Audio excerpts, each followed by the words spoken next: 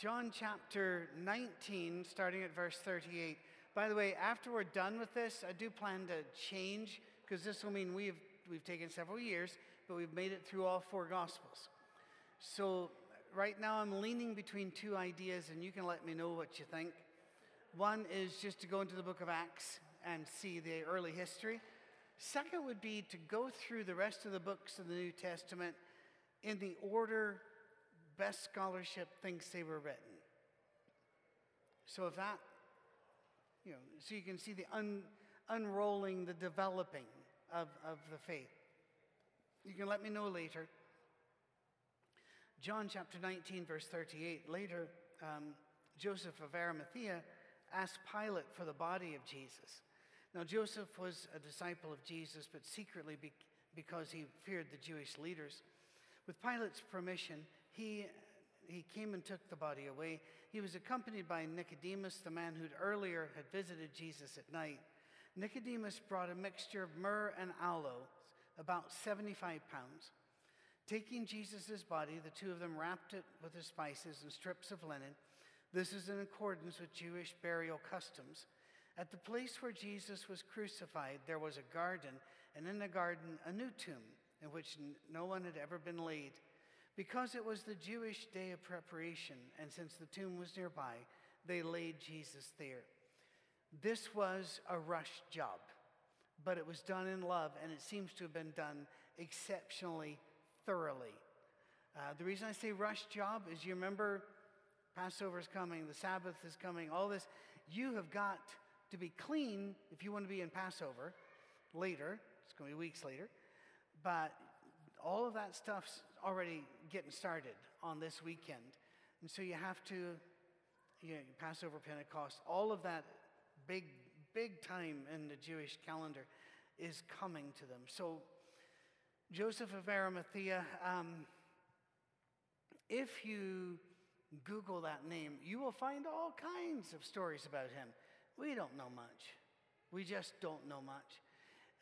There is a very early story about him which does make sense, and that is that he actually traded with from 10 mines in Cornwall, England, because we know the Romans did that, and we know that they did send ships up and back all during this time, and that would explain why he is rich and why Pilate knew him and why he did not feel in danger to ask for the body. He was not open about his faith because he was afraid of the Jewish leaders, not because of government or the like. They would have known him. Now, that's a very early story. I would say it is likely true. But then there's another one allied to it, because we're always, like John Prine said, Jesus the missing years. What was he doing during that time? And so people have had him all over the planet, and a not terribly early, but still a long time ago story was that Jesus, as a young man and as a boy, even was on those ships with him. Now, almost nobody believes it's historically accurate, but that is why in England to this day, some of their hymns talk about Jesus walking on their sacred isle, and his feet did paths through here.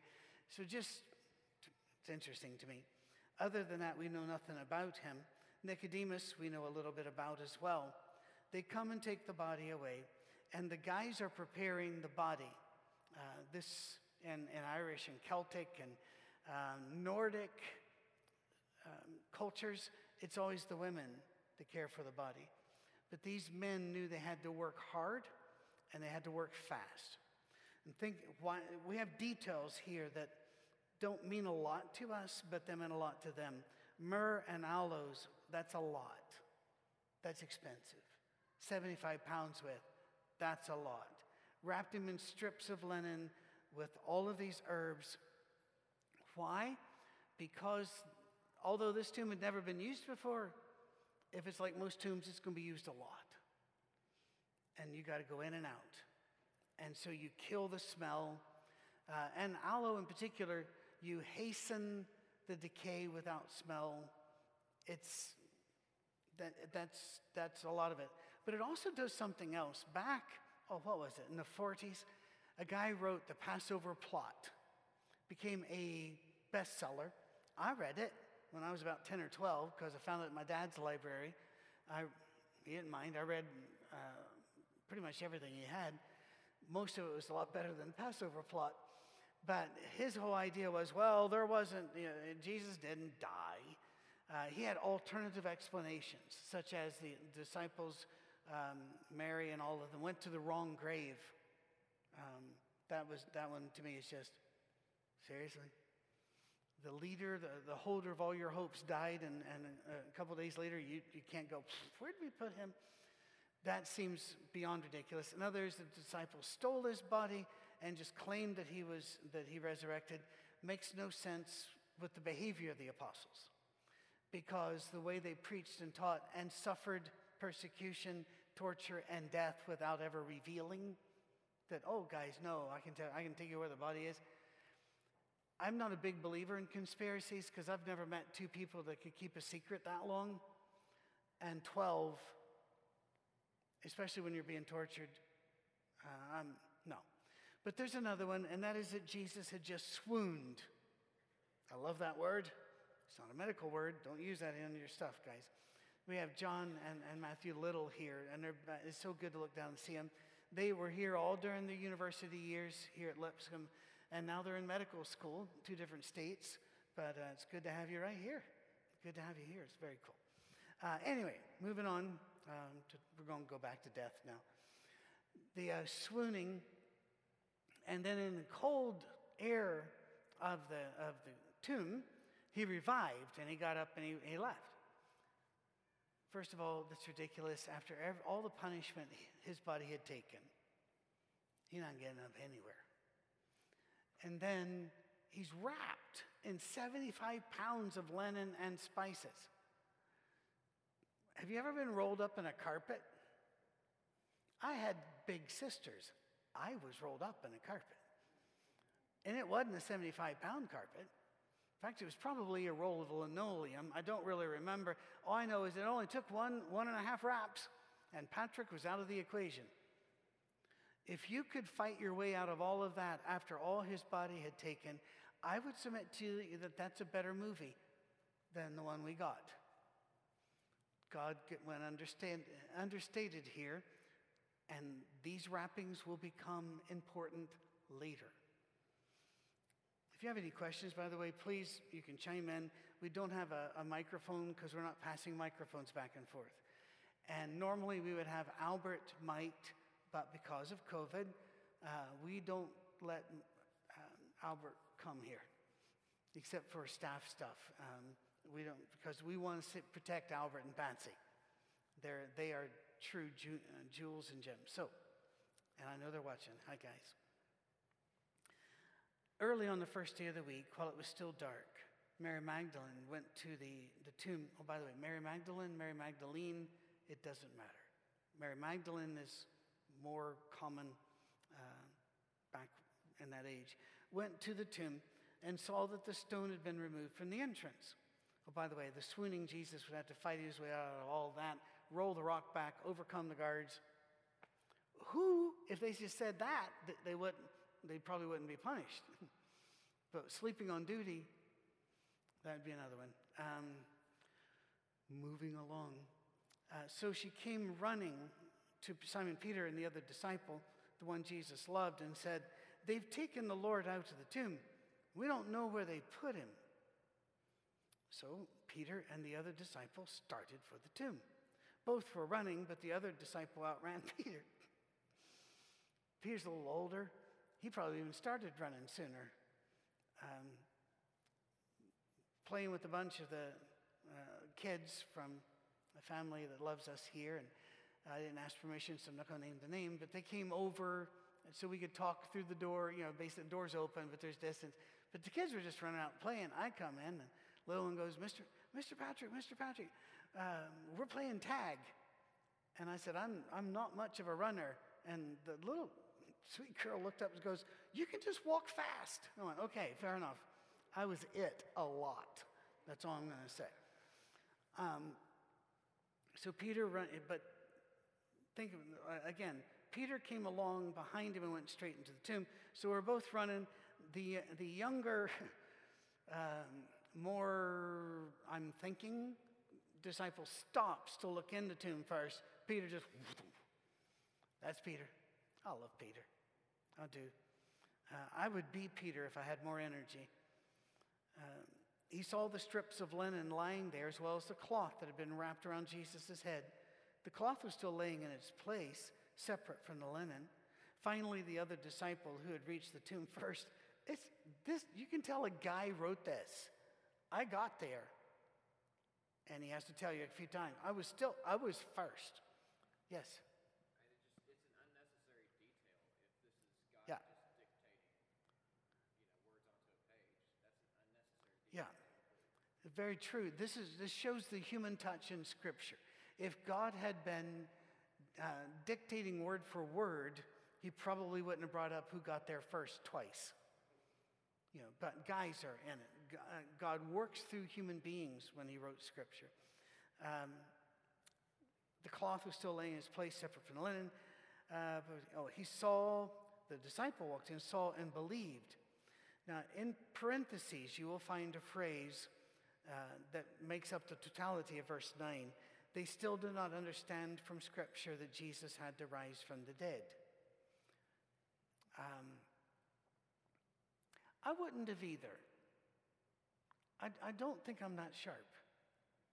I don't think if I'd been an earnest student of the Old Testament, the Torah, all of my life, that I would have come up with this. It's only afterwards that you get the meaning. And the movie's way out of date now. I've got to find another way to do this. But the movie Sixth Sense did that better than any movie I'd ever seen, where something that happens at the end changes everything in the movie. If you haven't watched it by now, I'm not going to spoil it for you. But I mean, we didn't see it coming.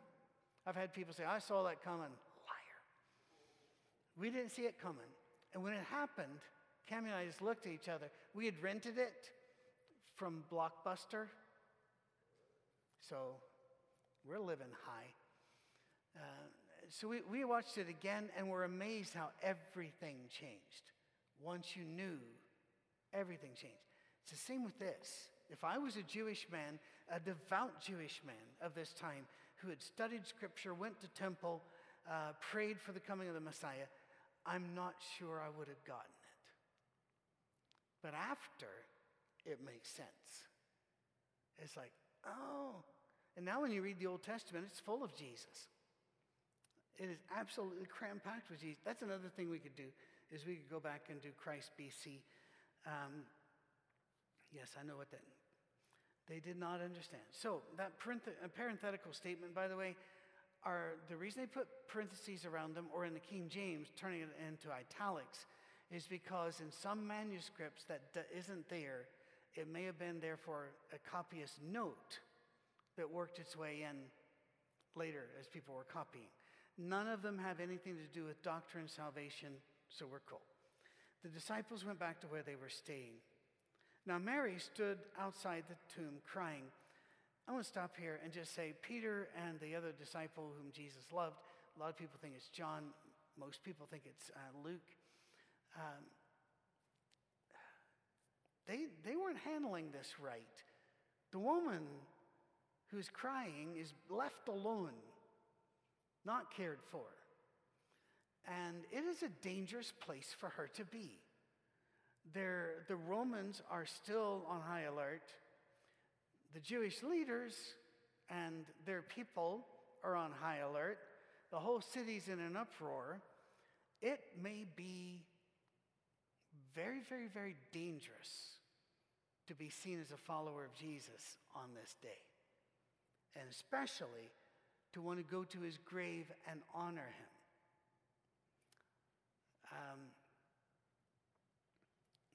One of the things that ISIS did was go to tombs that were generally recognized, whether or not it's true or not, as this is the tomb of Jonah, this is the tomb, and blow them up so that nobody would worship there. Earlier, what was it, the Taliban? I think it was the Taliban that used cannons to destroy the massive Buddhas So no, no, no, no, no. Well, she's in trouble. She's upset.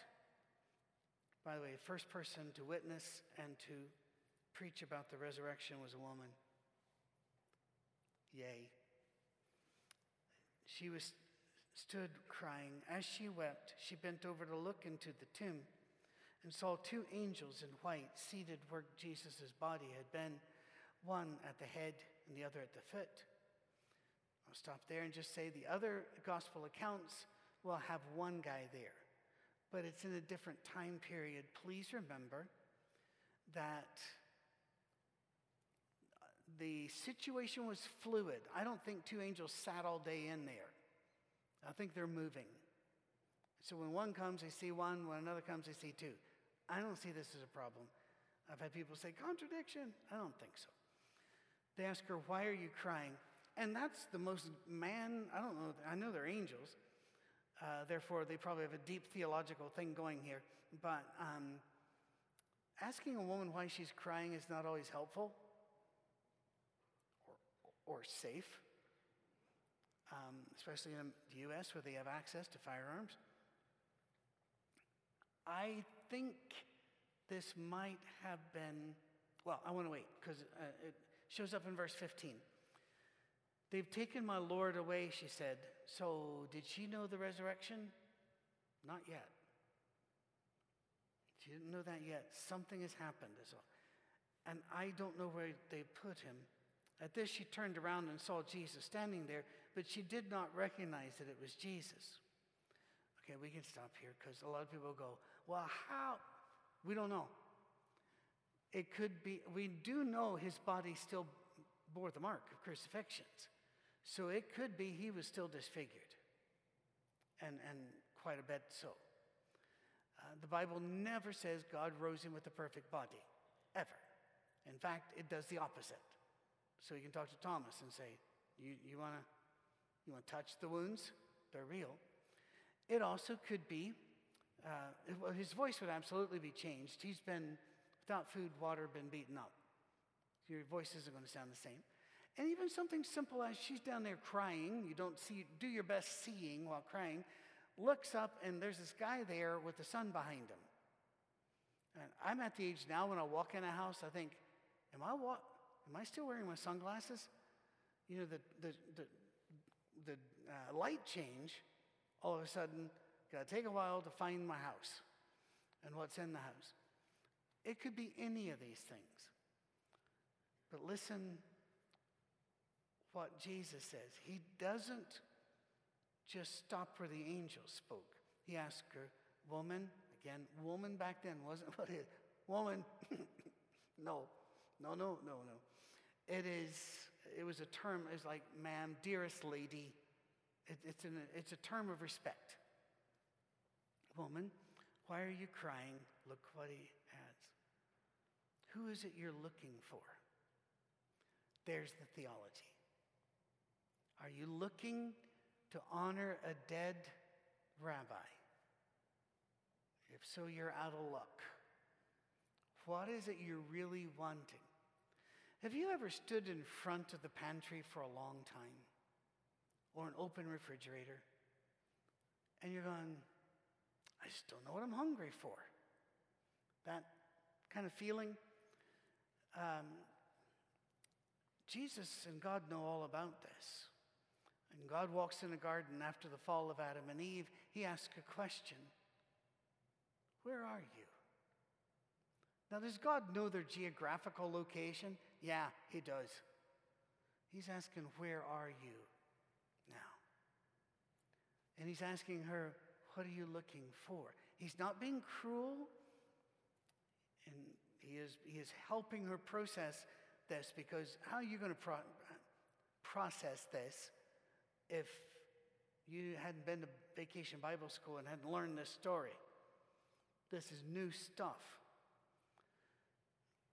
Thinking he was the gardener, she said, Sir, if you have carried him away, please tell me where you have put him, and I will get him. I love Mary Magdalene. I adore her because of this. That's all I need to know. In this, I'm serious about this. You would still have mobs with swords and rocks ready to rock it in. Think of Twitter unloosed upon the street. A horrific concept. And she is saying, I'll get his body and I'll pick it up and I will carry it and take care. Wow. This woman amazes me. If you're not amazed by Mary Magdalene, there's a serious, deep character flaw in you that I can't judge you over, but inside I am. Jesus said to her, Mary. Wow. She turned toward him and cried out in Aramaic, Rabboni, which means teacher. Again, parenthetical.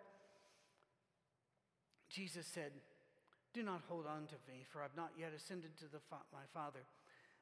What was the old King James? Do you remember the old King James phrase? Touch me not. And that one always bothered me as a kid until I found out later that the translators, back in 1611, worked with the best they got, but they didn't have great manuscripts, and we've learned a whole lot more since then. The touch is more of a woof, and that grab. Ow. He's back, but he's still in a human body. Have you ever had let's say a bad hand? You had carpal tunnel or you broke a bone or something. And people come up and, oh my goodness. You're afraid to be hugged sometimes because not COVID. Remember before COVID? I think today is day 199, actually, of the 2 weeks to flatten the curve. So we're doing well. Anyway, move along. Don't hug me. It also could have been a Jewish joke because Semitic humor is different. I went to school with a lot of Jews. Loved it. I loved it better than the classes. It could be, don't kill me. I'm not dead yet. I haven't gone up to the Father yet. In a Jewish system, that would be a joke. And it'd be a funny one to me when I look at it that way. I'm not sure that's what was happening here. I do want to bring up, if we read it as read, for NIV says he had ascended to the Father. King James Version, some of the other versions say, I have not yet gone to the Father or visited my Father, which leads the question, where were you then? Well, 1 Peter says that he was preaching to the spirits in prison, and there's nobody in this room or anybody you know or anybody they know who knows what that means. I have read, I don't know, probably a dozen verses and you're going, wow, they make a good point. Then you read the next book and you're going, dude, I think this new guy's right. It's just, whatever was going on, Jesus is now saying, don't kill me, hang on, I got some stuff. Go instead to my brothers and tell them, I'm ascending to my Father and your Father, to my God and to your God. This equalizing of status is something Jesus does. We, because we ate from the wrong tree, and because our culture ate from the wrong tree, and our state has eaten from the wrong tree, I don't mean Tennessee, states, we don't really do that. We look at each other, we can divide so quickly over politics, the color of skin, ideas. We are gifted at division. Jesus narrows. All right, I'm going to try to hear you from the back, Renee.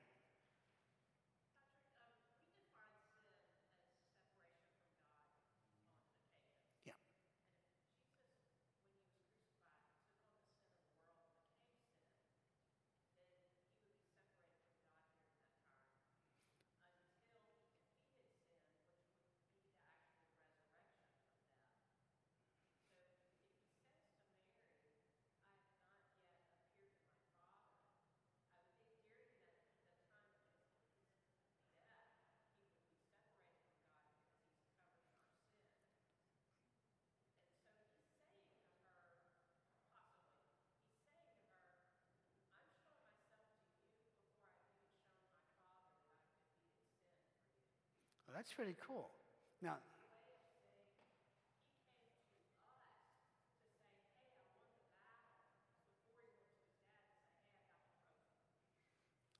I wish you were up here. We don't have anybody running sound or anybody that could do that. So, Renee, I'm going to try for the people online, all right? Who will now become your fans. They will stalk you relentlessly. You'll never have a meal in public again. She makes an excellent point, which is something some theologians have written extensively about, and is certainly possible, maybe even probable. I don't actually have an opinion because I'm one of the very few people I know that's comfortable not having opinions about everything. But the information here that you shared is important, that he may, since sin separates us from God, and actually sin is defined as missing the mark, but the consequences of sin is to separate from God. And Jesus bore all of our sins. He had to first defeat sin before, and by defeating sin, that resurrection, that Christus Victor, the Christus Rex, that's that theology is very dear to me. I believe that Jesus didn't just die on the cross for our sins, and had he just died on the cross for our sins, it would not have saved us. It needed to be the power over death, which means the power over the consequences of sin. And what's one of the first things he then says to her? My God and your God. What do we mainly know about Mary? People say, well, she wasn't a really good person. Not in her, early. And if that is true, Jesus is looking at her once again, that leveling, equalizing, saying, my God and your God, my Father and your Father. I didn't cover everything you said, Renee, but I would like to. You even had a nice thing at the end of it. Jesus came back and told Mary that the game was won before he went home to show his dad the trophy. Was that close? Okay. But very, very insightful. Thank you, Renee. That leveling again, the whole book of Luke, if you need a review, every time he found anybody who would consider themselves above him or below him, he ate with them to bring them, because you are who you eat with in the first century, to level. We need to get to this point. I don't know what it's going to take. Mary Magdalene went to the disciples with the news, I have seen the Lord, and she told them that he had said these things. And the apostles leapt into action. No, they didn't. But she was the first preacher to declare the risen Lord. On the evening of that first day of the week, it's a jam-packed day, when the disciples were together with the doors locked for fear of the Jewish leaders, Jesus came and stood among them and said, peace be with you. Let us stop for a minute. The most often given command of Christ, you should know by now. What? Fear not. Exactly. Which I find exceptionally cool. And not what you would expect from a God. But the God, that's what you get. Well, now Jesus is walking into a place. Please remember, he told them, you go and I'll be there, and they don't. And they're in a locked room afraid. And Jesus doesn't come in and say, I cannot believe I poured 3.5 years of my life into you. I was crucified and you're afraid of... No, none of that. Jesus is not a critic. He's a savior. He's a judge. And that judge is great because he loves us and already we're in. My Father, your Father. My God, your God. If you do these things, Mary. No, there wasn't an if.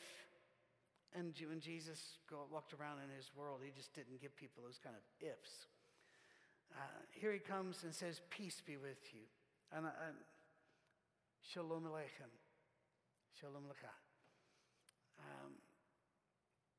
After he'd said this, he showed them his hands and side.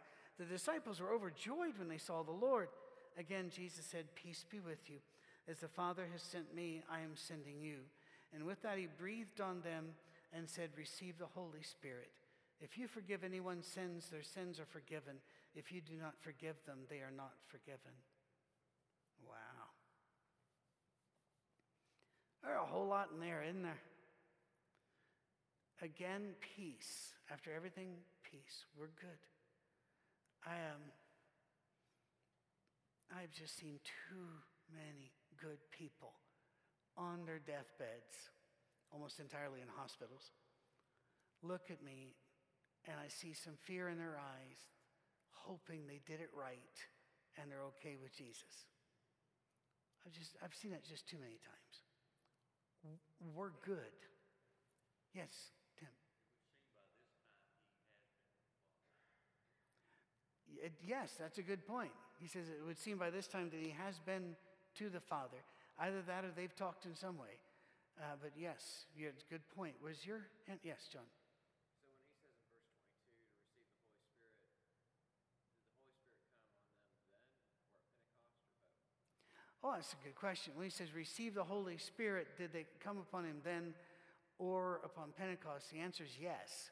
The Holy Spirit, in fact, I love the way Paul put it, and C.S. Lewis has a great writing about this, which, like The Sixth Sense, is dated now. C.S. Lewis talks about being given a super expensive fountain pen. And as soon as you say that, anybody under 45 is gone. Yeah. And he said, what if you were given the most expensive, most elaborate, most beautiful, the one you always wanted? It is useless to you unless you fill it. And he talks about how we've been given the gift of the Spirit, but how Paul tells us to pray daily for the filling of the Spirit. Remember, Jesus talks about the Spirit goes where he will. And you cannot, you're not going to be able to track him.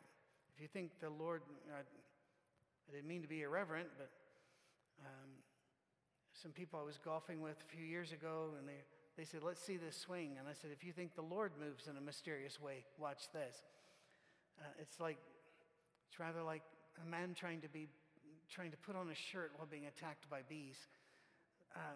Regardless, that's not the point, is it? The point is, sometimes the Holy Spirit will come in a different measure, in a different way, with different power. They need to start the life of daily filling with the Holy Spirit. I prayed several times about that before I preached today. I always do. I pray about it every day of the week. And I love verse 23. If you forgive anyone's sins, their sins are forgiven. If you do not forgive them, they are not forgiven.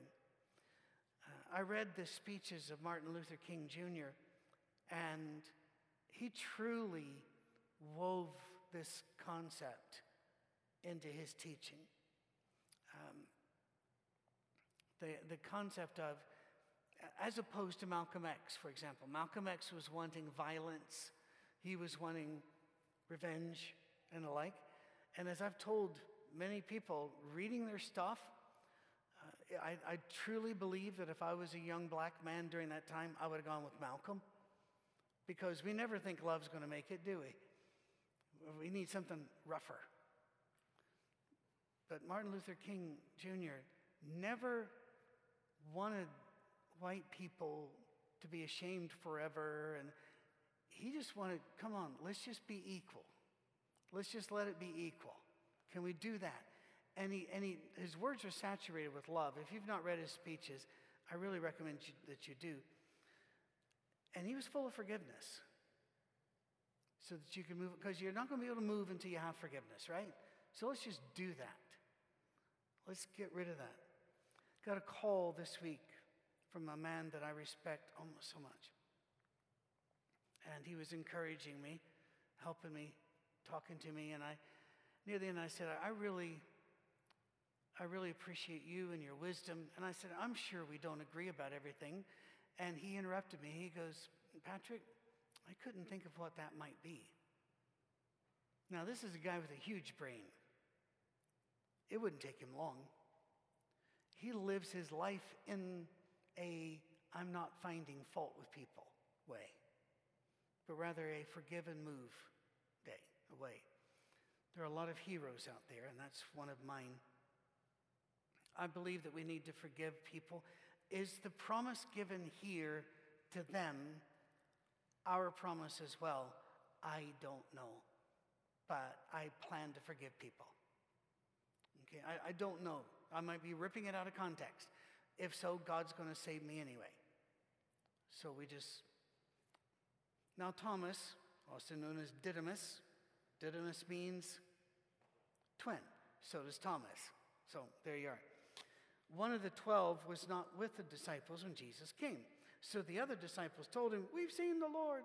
And he said to them, "Unless I see the nail marks in his hands and put my finger where the nails were and put my hand to his side, I will not believe." Well, what an awful person. Why did the other ones believe? They got to see him and poke him. He showed them all that stuff. I've said this probably a dozen times in the 7 years I've been here, but please don't call him Doubting Thomas. He's not. In fact, he wasn't in the locked room afraid of all the others. Probably on a grocery run so that they could have something to eat. You know, kind of like when COVID lockdown goes, we're running out of Nutella. This cannot stand. We need to, Patrick, I know you might die, but we need this, do the run. And so, okay. And by the way, we're still trying to get rid of the huge pack of quarantine toilet paper we got that you could read through. So if you need any completely ineffective toilet paper, moving on. See, you don't get that at other Bible classes. You just don't get that kind of analysis. And now I'm terrified to call on you, John, because I've heard from you before. Yeah. They sent the twin because they've got a spare, said the twin sitting beside the spare. The heir and the spare. So, the other disciples said this, but a week later, the disciples were in the house. Oh, I got to tell you. It was Sunday night when Jesus showed up there. Thomas is gone. We actually, and there's a sermon outline book that has it in it. Sermon outline books were huge in the Churches of Christ. And I heard the sermon more than once. The reason Thomas doubted was because he hadn't come to Sunday night service.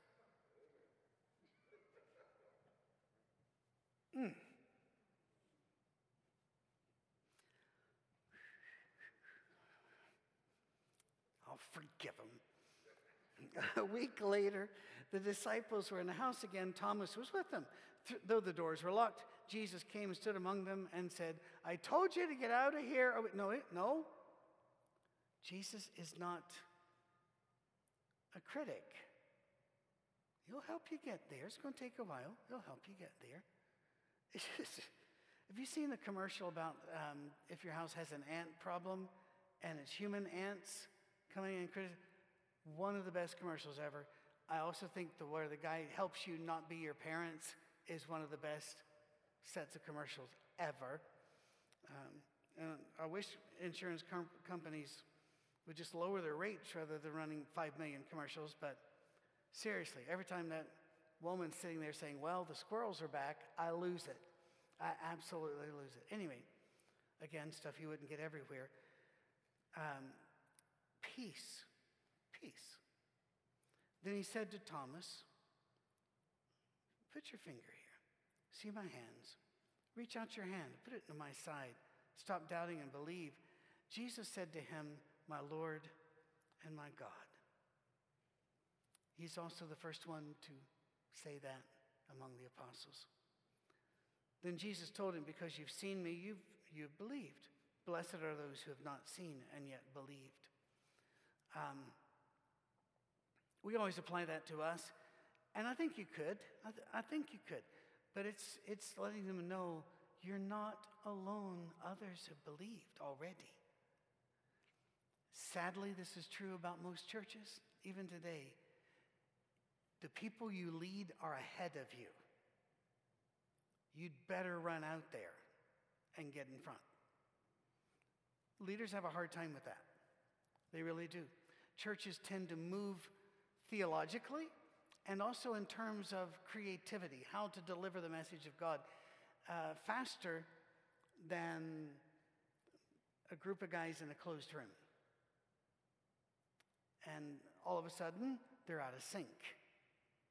The person in between that gets ground to powder is usually the minister.